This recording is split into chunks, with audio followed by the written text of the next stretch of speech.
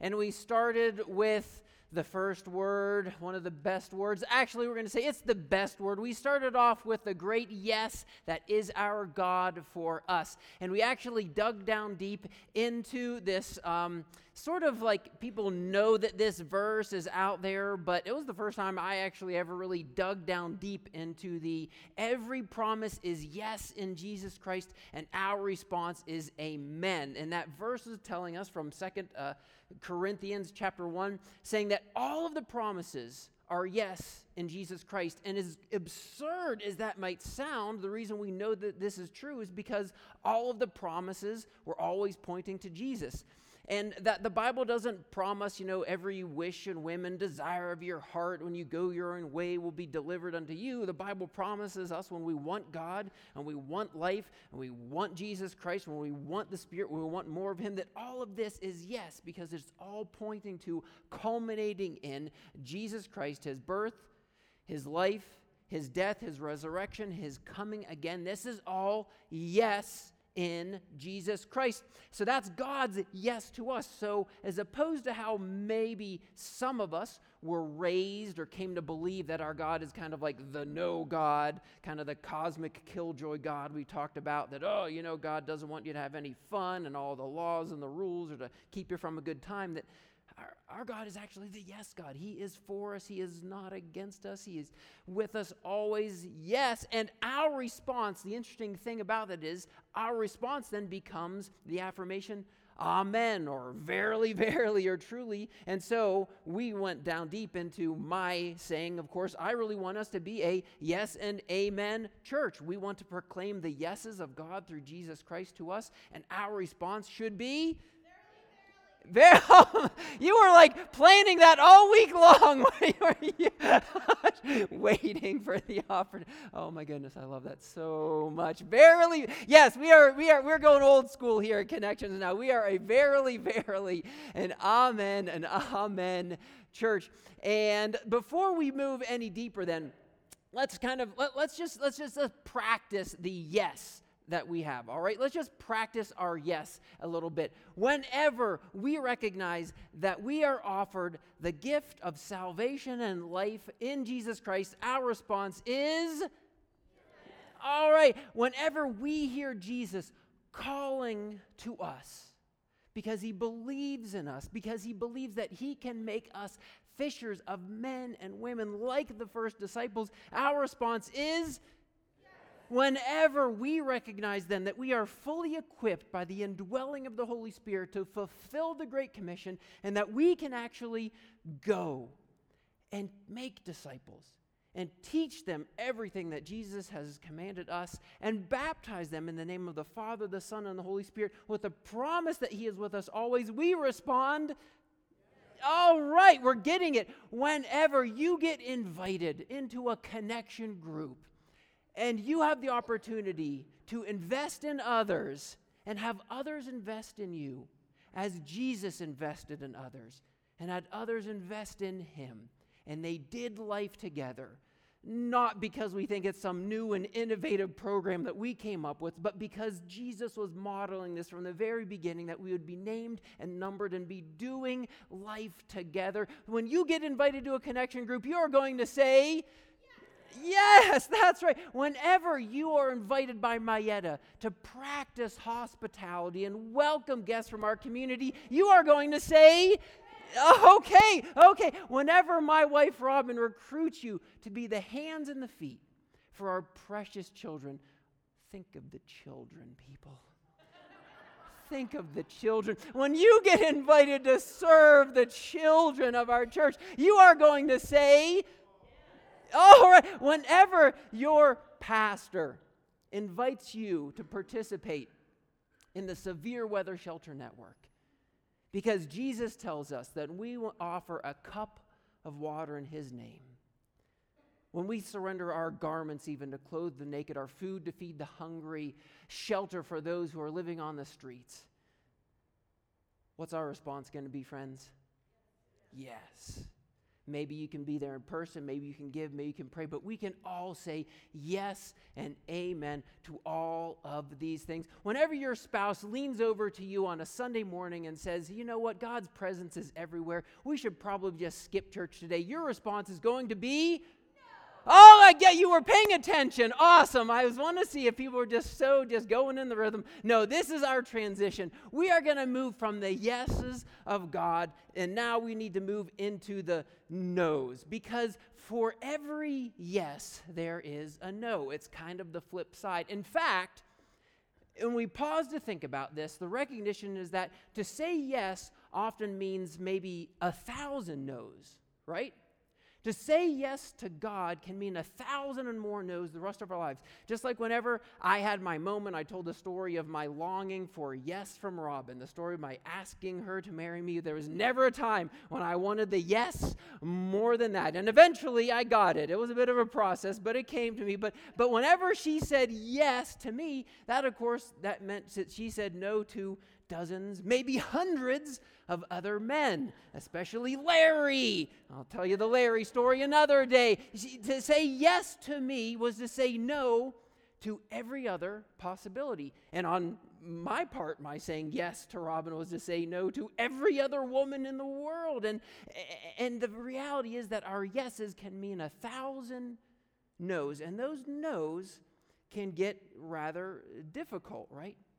But the Bible is full of some incredible no's. I mean, the Bible story is a story of people saying yes to God, and people who have said yes to God saying no to everything and everybody else. There was this man named Joseph, and he said yes to God. But that yes didn't mean his life was going to be simple and easy and, just cupcakes and sprinkles the rest of his days. He entered into some hard times, and he entered into this situation where he kind of was betrayed by his family and thrown into a pit and sold into slavery and working away in Potiphar's house. And he's honoring God, and he's kind of rising up the ranks there. And Potiphar's wife gives him an opportunity, and it's her.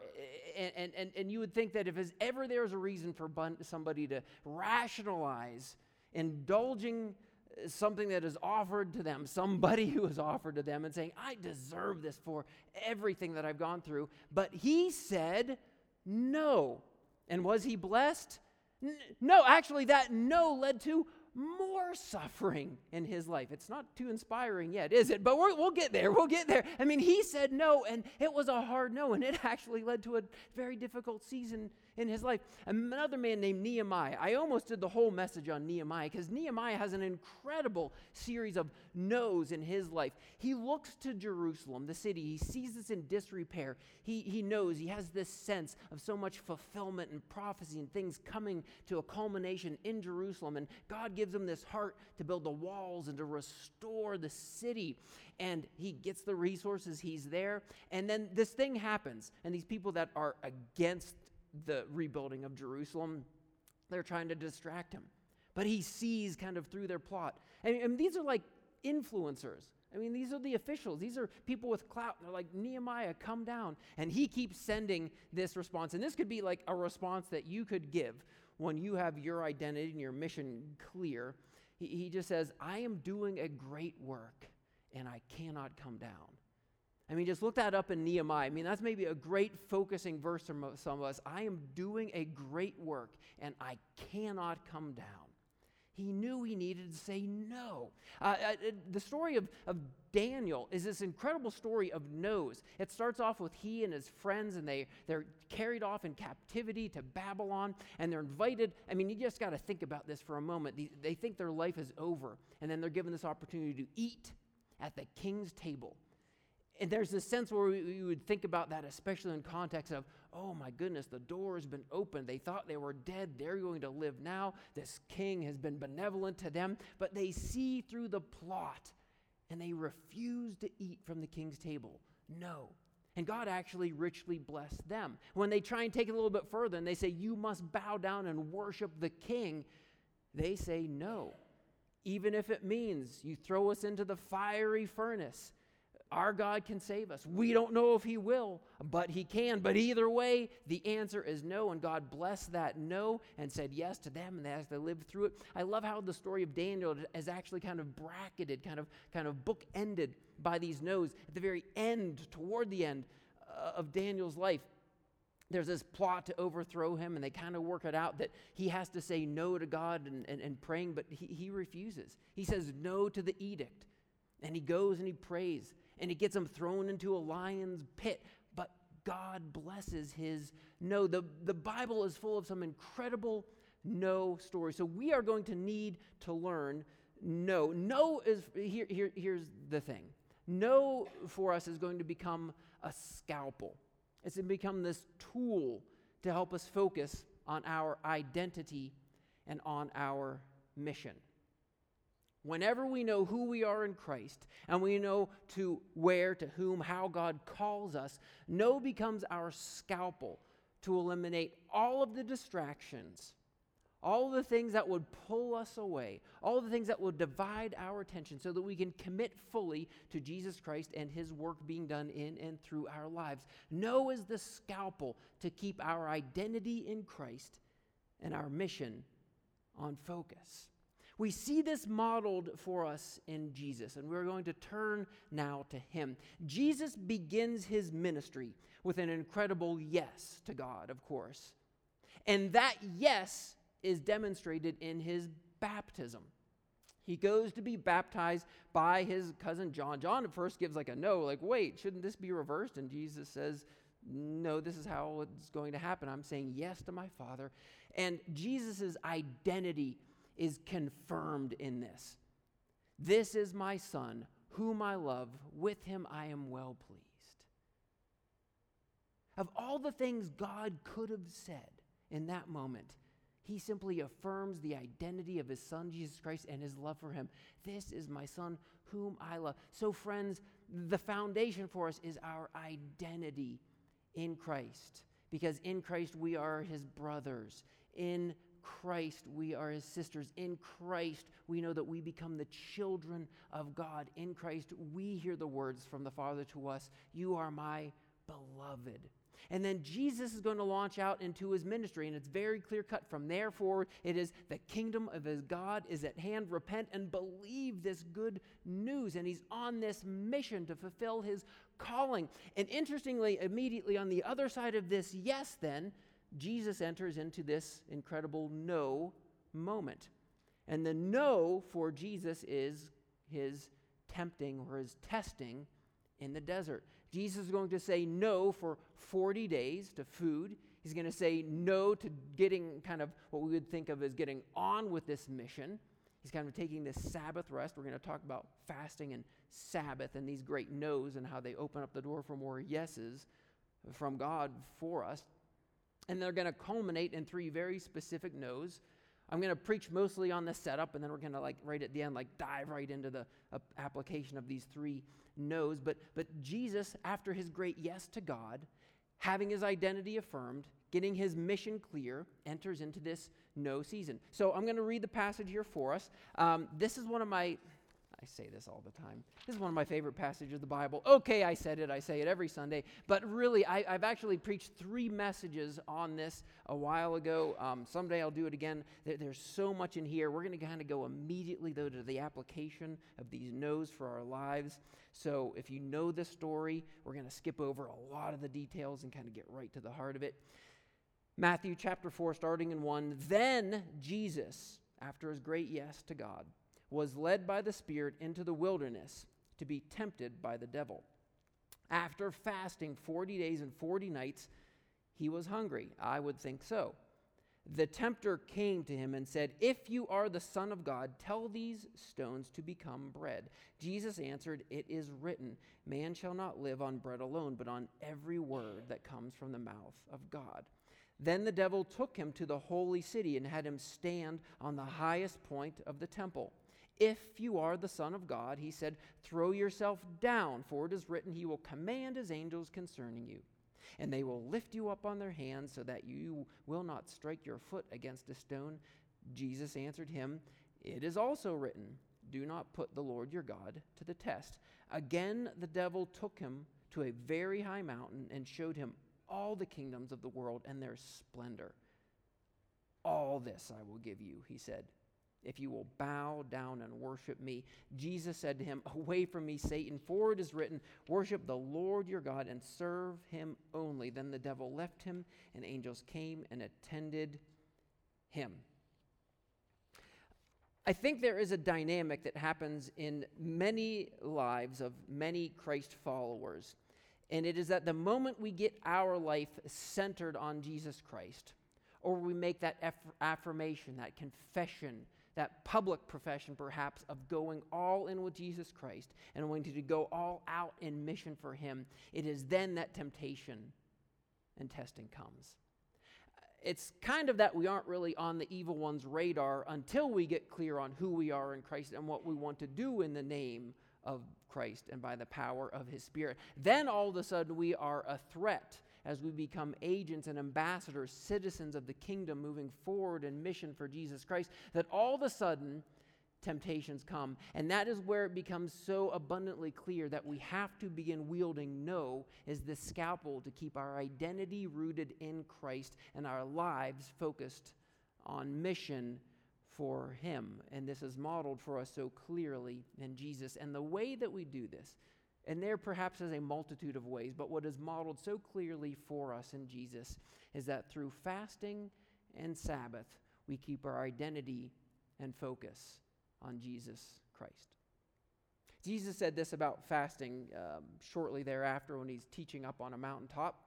He said, but when you fast, put oil on your head and wash your face, so that it will not be obvious to men that you are fasting, but only to your Father who is unseen. And your Father who sees what is done in secret will reward you. Jesus presumed fasting for his disciples and his followers.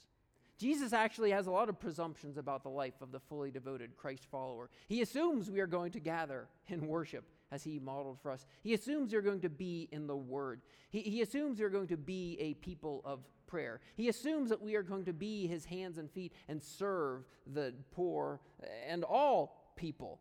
He assumes, presumes, much of his disciples, including the practice of fasting. Now, of course, Jesus was questioned on this during the course then of the next 3 years of ministry. He and his disciples did not fast because the response was that you can't fast while you're in the presence of the king, but the season and the time and the practice of fasting will continue in his bodily absence until his return. And fasting becomes this tool to keep us focused on our identity in Jesus Christ and our mission through him.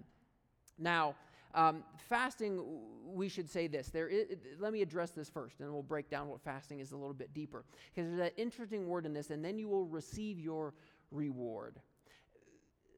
Fasting is not this means of cajoling or coercing God into hearing our prayers and doing our will.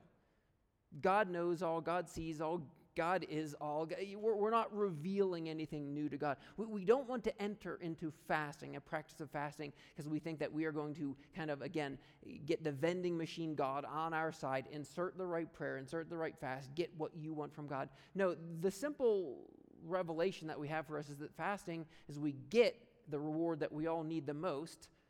We get more of God. We get a deeper connection with God. And so we're invited into this means of saying for times and for seasons that we are creatures of appetite. Incarnate creatures with appetites. And God knows these appetites. He's given us these appetites. And he affirms these appetites. But through the denial of some appetites for seasons, we can elevate what needs to be our greatest appetite and greatest desire, and that is for deeper connection and communion with Christ. And so by denying the appetites of our lives, we may receive more of that which our hearts desire most, and that is simply more of God. And so I would invite you, I would encourage you, as we go through November, and by the way, I will insert this now, I just love that the timing of our no sermon is the beginning of November. And so this is going to become your November encouragement here. No, what am I going to say no to so that I may say yes to more of God? We have many things, many means for creating a fast and for denying an appetite so that we might receive more of God. The most common practice, of course, is fasting from a food, and this can be done in many different ways. And perhaps if you grew up in a church or a tradition that embraced Lent, a season of preparation for Easter, you're used to giving up things, right? Most people give up chocolate, or they'll give up all sweets, or they'll give up wine, or they'll give up meat, or they'll give up certain things during the season of Lent. We don't just have to wait for Lent. This can become a season of fasting. Most common people will fast from food. You can just pick a day of the week, maybe make your last meal, for example, on a Tuesday night, and then break your fast on Wednesday night whenever you meet for your connection group. Hint, hint, that's something I practice very regularly, to make fasting a normal part of the rhythm and routine of my life, not just something, say, for certain seasons of God, but to always be going back to saying, Jesus, my greatest appetite must be for you. And so with every time my stomach growls and grumbles, that is my reminder to lean more into, pray for more of God to fill my life. So we can fast from food. And that can look like a lot of different ways. Maybe, again, it's sweets or a certain drink or a certain period of time. Let me just say this. If you want to know more about fasting and you don't know a lot about fasting, grab me this week. We'll grab a coffee. I'll talk to you about it. There's many different ways. You will be amazed at your body's capacity to go without. Yes, there are certain restrictions and health concerns, and we can talk about that. But I would simply commend to you, again, not just worship, not just being in a group, not just getting in your Bible, not just going to prayer, but practice what fasting might look like for you. Maybe it won't be food. Maybe what you'll need to do is you'll take a season of fasting from shopping. You know what I find? Whenever I shop, I find stuff that I want. Whenever I don't shop, I don't see stuff that I want.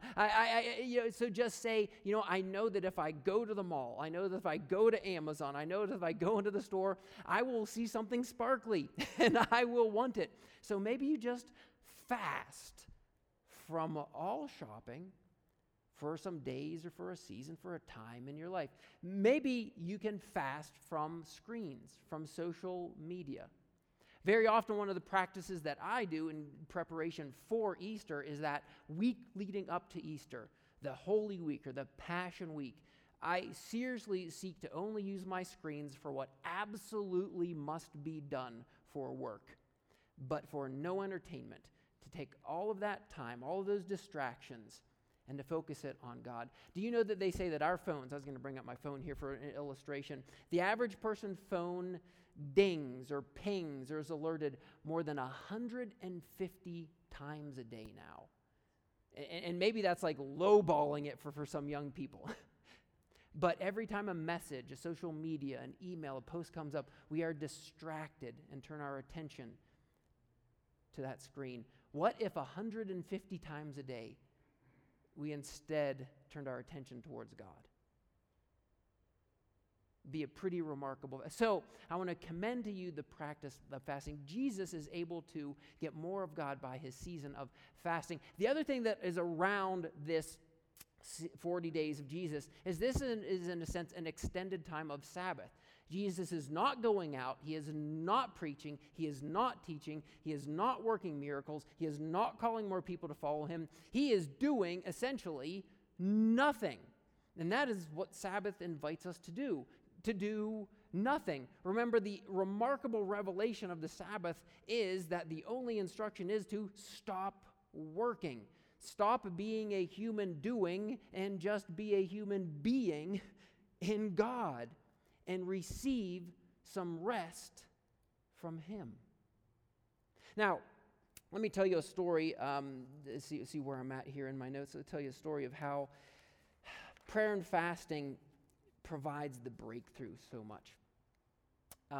Let me say this first. So on Sabbath, I listened to a study on people and their busyness and their refusal to embrace seasons of rest and break in their lives and the incredible, health consequences of it. This gift of Sabbath can bring so much joy and happiness into our lives. This one professor actually did this study and wanted to get at what kind of free time and a break could mean to her students' lives. And so she canceled class. She actually just kind of the night before, she canceled class. But then, there's going to be a catch to it. Then whenever they came back to the next class, they had to write about their experience of having class canceled. And it is as if these students had experienced this euphoria, this bliss, this unbeknownst gift that came to them. They talked about, and it didn't matter what they did. Some of them slept, some of them did schoolwork, some of them grabbed a coffee, some of them went to the gym and exercised. It didn't matter so much what they did. When they got this gift of time, all of a sudden, their lives seemed so full and so joyful, so blissful. Anyway, so don't deny yourself that gift of Sabbath. So the work of God is done in these seasons of fasting and Sabbath so often for his people. And the very fact that we're here, I believe, is the evidence of the reward of fasting and Sabbath in the lives of people. I won't go all into the details, but it was not too long ago that I entered into a season of fasting and Sabbath from the work that I knew God was calling me to do here in Colorado. We had landed here as a family. We had a mission and a desire to move forward and to reach more people. And we were in this season where we felt like maybe we were kind of stuck and we need to learn what God is calling for us. And so I invited a group of people to a season of prayer and fasting and some Sabbath from a number of things. And I said, we're going to do this for the next season. We are going to keep doing exactly what we're doing and pray that God blesses it, which, interestingly enough, is praying the definition of stupid, right? They say the definition of stupid is doing the same thing and expecting different results. So I said, we're going to pray stupid. We're going to pray to do the same thing and expect different results, but here's the catch. If we get different results, we know God is behind it. We will just have this assurance and this confidence that God is behind then what we're doing. And let's continue in that then in full earnest as we would move forward. I said, or because we're going to kind of do nothing to change things, we're going to have a Sabbath of trying to figure out a new innovation or a new program or a new whatever. We're just going to take a Sabbath from that. And if God surprises us, then again, we will know God put this in our path and is calling us in a new direction. The long and the short of that, and we'll keep it on the short side, is that several weeks into that, I got a phone call, and that phone call led to, a year later, this, Connections Church. Amen. Thank you, sister. Appreciate that one. So here's the rub. When am I going to learn? No, really. I'll just preach to myself for a moment. You can listen on if you want. When am I really going to learn that the work is done by God? I wanted a church so bad, but it was God who just handed this facility to us. I wanted to reach people so bad, but it was God who time and again just delivers people into my life. Not that we shouldn't be going out and outreach, but honestly, the best people in my life, God has dropped in my lap with all the glory and the credit goes to him. When am I going to learn that, I can want to renovate these facilities and make it move forward, but it is God who sends the hail, who leads to the damage, who leads to the new HVAC system getting done, a new roof getting put on, and every window being replaced in this building in the next coming weeks. Can I get an amen on that? When am I going to learn that it is God going forward doing his work, that it is Jesus Christ who is head of the church, and that he will build his church? And sometimes, yes, we go, we talk, we invite, we share, we build, we program. Yes, but oh my goodness, friends, the work is done by God, and we can get to that work through our fasting and through our Sabbath and through our trust in him. Say no. Say no. Learn to say no. So after all this happens, Jesus gets into 3 very specific no's in the text. And the devil tempts him to turn the stones to bread, to throw himself off of the temple and have angels attend to him, and to show him then the kingdoms of the world and say, all these will be yours if you simply bow down and worship me. And Jesus says, no, no, no, using the scalpel of no to not allow himself to be deflected from his identity in his Father and his mission to bring the kingdom. And the interesting thing is all of these are about to become yes by God. Yes, God will feed him. Yes, God will send angels to him. Yes, God will hand over to him the keys to the kingdom. These will all be yes, but not in the evil one, but through the will of the Father. Henry Nouwen boils it down this way, and I come to this over and over again in my life for the past 30 years from a little book of his called In the Name of Jesus. Jesus is here saying no to 3 temptations, and it's the temptation to be relevant, the temptation to be spectacular, and the temptation to be powerful. And he says the Christian life is this beautiful embrace of being irrelevant, being unspectacular and humble, and being completely submissive and rejecting the powers of this world. Jesus invites us to a completely and wonderfully irrelevant life. My friends, worship is so irrelevant, isn't it? Gathering here, singing these praises, lifting up these prayers, turning to this ancient book. Isn't worship irrelevant in the eyes of the world? But isn't it so wonderful in the eyes of our Father? Isn't turning to the Bible seems like such an irrelevant practice for so many people? And yet in this book we find wisdom and the words of life to guide and to direct us. Don't the poor of this world, are they not the most irrelevant people in society?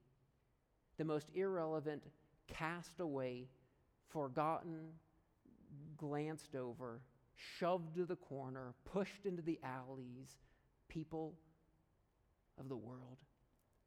And yet God calls us to the irrelevant practice of being his hands and feet and clothing them and feeding them and sheltering them and loving them.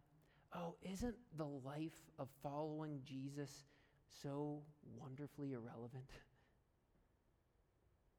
Jesus resisted the temptation to make his ministry all about being relevant. And the interesting thing is that so often when he became relevant in people's lives, when he did feed them, when he did heal them, when he did set them free, oh, they wanted so much more of what he could do for them instead of wanting so much more simply of him. And so Jesus invites us to the wonderful practice of saying no to always needing to be relevant to everybody and to everything around us. Oh, embrace the joy of saying no to always needing to be relevant. The second thing that he did is that he said no to being spectacular. And I think for us, and I'll need to kind of power through some of these now, I think the no to us is said we need to just say no to this manicured, curated, perfect online presence that we are all trying to make everybody think that we're living this incredibly spectacular life, right? We all want our lives to seem so amazing. We just took the best vacation. I just had the best meal. Oh, I'm just wearing the best outfit. Oh, we just had the best part. Who cares? I guarantee you they don't. They're all too busy trying to curate their life to make it look like the best. Just embrace being unspectacular, uninspiring, unawful, and allow Jesus. I mean, how does John? John put it this way: he must become greater, I must become less. I mean, that's it. John just modeled for us. At the moment when he could have taken all the glory, he could have taken the name. He had more followers than Jesus at that time, and his followers like, who are we going to go after? And that's when John says, "It is so not about me. I am so unspectacular He must become greater, and I must become less. Oh, if we could only have that in each one of our hearts.